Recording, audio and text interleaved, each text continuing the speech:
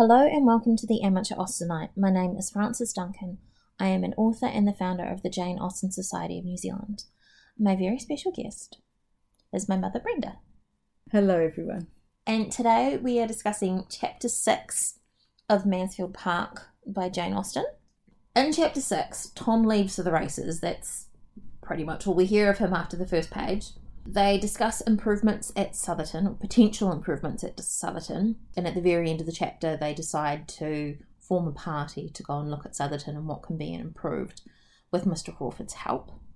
Miss Crawford talks about her harp and shows her complete ignorance of farming, but she does not care.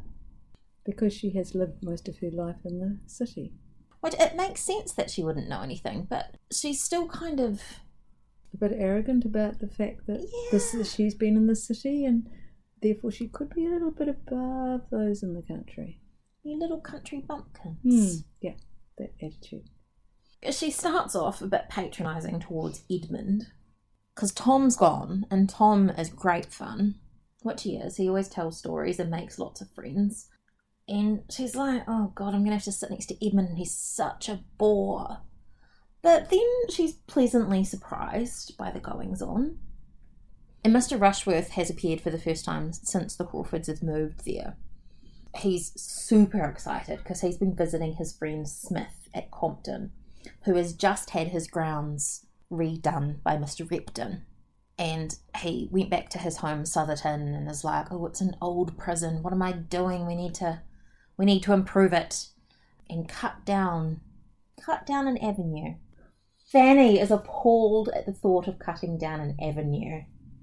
An avenue was a huge section of trees which would have been planted several generations ago, presumably, and because it's not in the current style, so they probably would have been quite uniformly planted, and now the style is different for things being a little bit more interesting to the eye.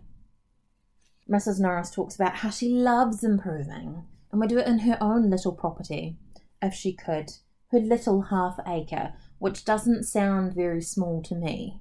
Mrs. Norris just likes to put her oar in every now and then. Oh, she really does. And she and Dr. Grant bicker with each other about apricots of all things.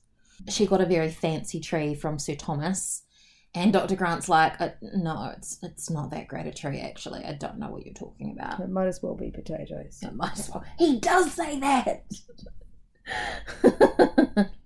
Dr. Grant and Mrs. Norris were seldom good friends. Their acquaintance had begun in dilapidations, and their habits were totally dissimilar. Mrs. Norris loves economy and loves saving money and meddling in people's lives, and Dr. Grant likes good dinners. I don't know what else we know about him, really. But dilapidations. So when the rector leaves the parsonage to the next incumbent, so in this case, Mr. Norris is dead, so it's when Mrs. Norris moves out and gives the house to the Grants.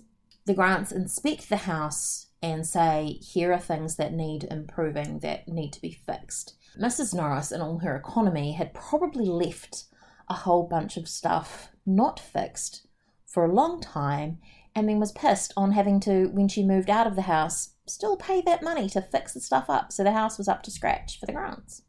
Which she would not have been happy about because it's money and she's wrong, and Mrs. Norris is never wrong. Mariah's acting really weird, I thought, because they're talking about Southerton, and it's the ideas attached to it gave her a feeling of complacency, which prevented her from being very ungracious. And then when Mr. Rushworth is talking about the avenue, she thought it most becoming to say, oh, I don't remember the avenue. I don't really know very little. I know very little of Southerton. Like, why? So she will have been there. Yeah. And this is going to be her home. I don't understand. Maybe it's I'm the cool girl. Because she does not say a lot while the others are having a conversation.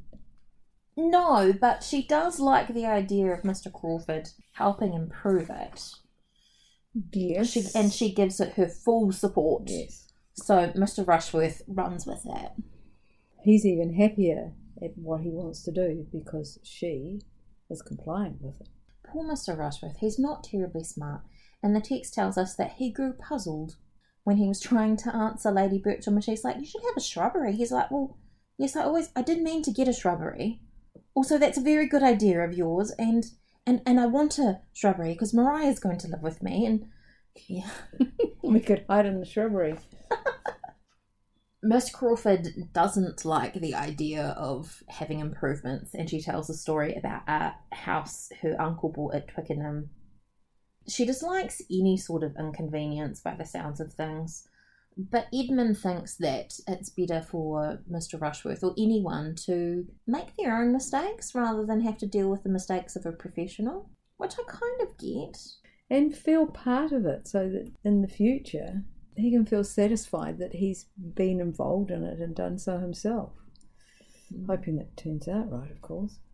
There's 2 instances in this chapter of Edmund getting upset with Miss Crawford. She refers to her honoured uncle, which I think is her being sarcastic. Edmund was sorry to hear Miss Crawford, whom he was much disposed to admire, speak so freely of her uncle, and he doesn't say anything till induced by further smiles and liveliness. Then later, they're talking about the Navy. He changes the subject back to her harp and was again very happy in the prospect of hearing her play. Like, she keeps throwing up red flags and he ignores them. He changes the subject or waits for her to change the subject to make him happy again, but she is throwing up these red flags very early. Miss Crawford plays the harp, but she hasn't had her harp and has been waiting for it to turn up. And she makes a big joke out of the fact that they had been asking directly, but the real way to hear about it is through gossip.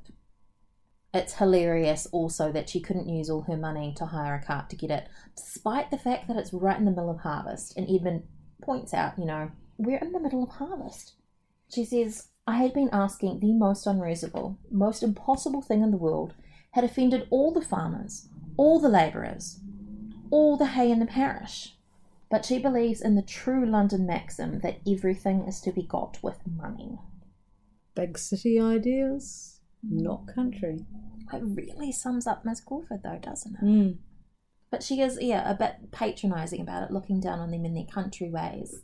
Mm-hmm. How funny that you have to get the grass in. Then they start talking about letters because she says to Edmund, you can tell your brother that my harp has arrived. He heard me complain about it so much. She and Tom had a bit of relationship developing there. But Edmund says, I don't write to my brother, basically. She goes on to say, brothers are terrible correspondents. Even Henry, who loves me, consults me, confides in me, and will talk to me by the hour together, has never yet turned the page in a letter. Fanny feels the need to talk up in William's defence because, of course, they've been separated for years and he has a very good correspondent. Mary stumbles again. Edmund asks if she knows William's captain, and she says we know very little of the inferior ranks. There she goes again. And then goes on to make a joke about homosexuality in the Navy in mixed company. As a lady, it just gets worse and worse. She's quite a bit of arrogance there.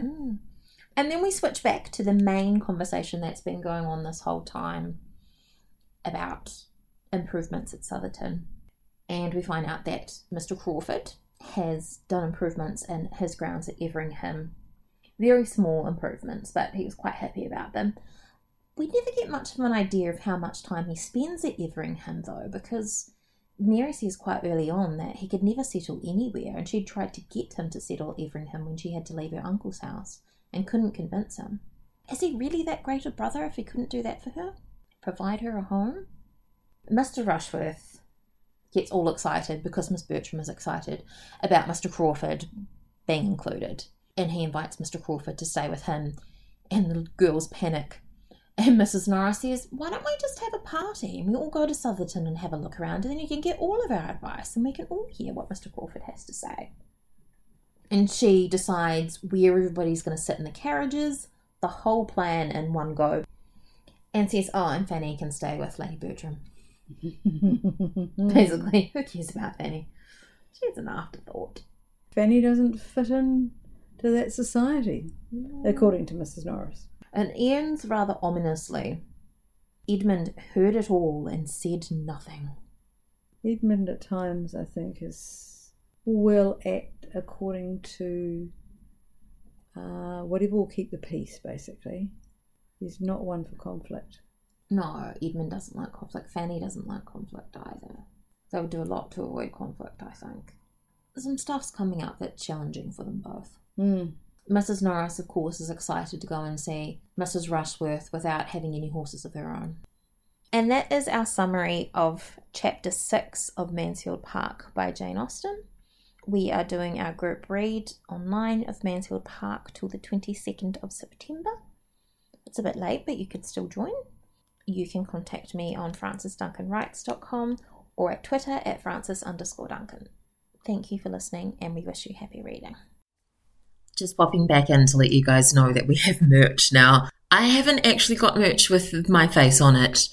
That seems a little weird to me, but if you really want it, let me know and I'll do that. There's merch of the Jane Austen Society of Aotearoa New Zealand's logo, some Jane Austen merch, and some Pride and Prejudice, heavily Pride-focused merch too.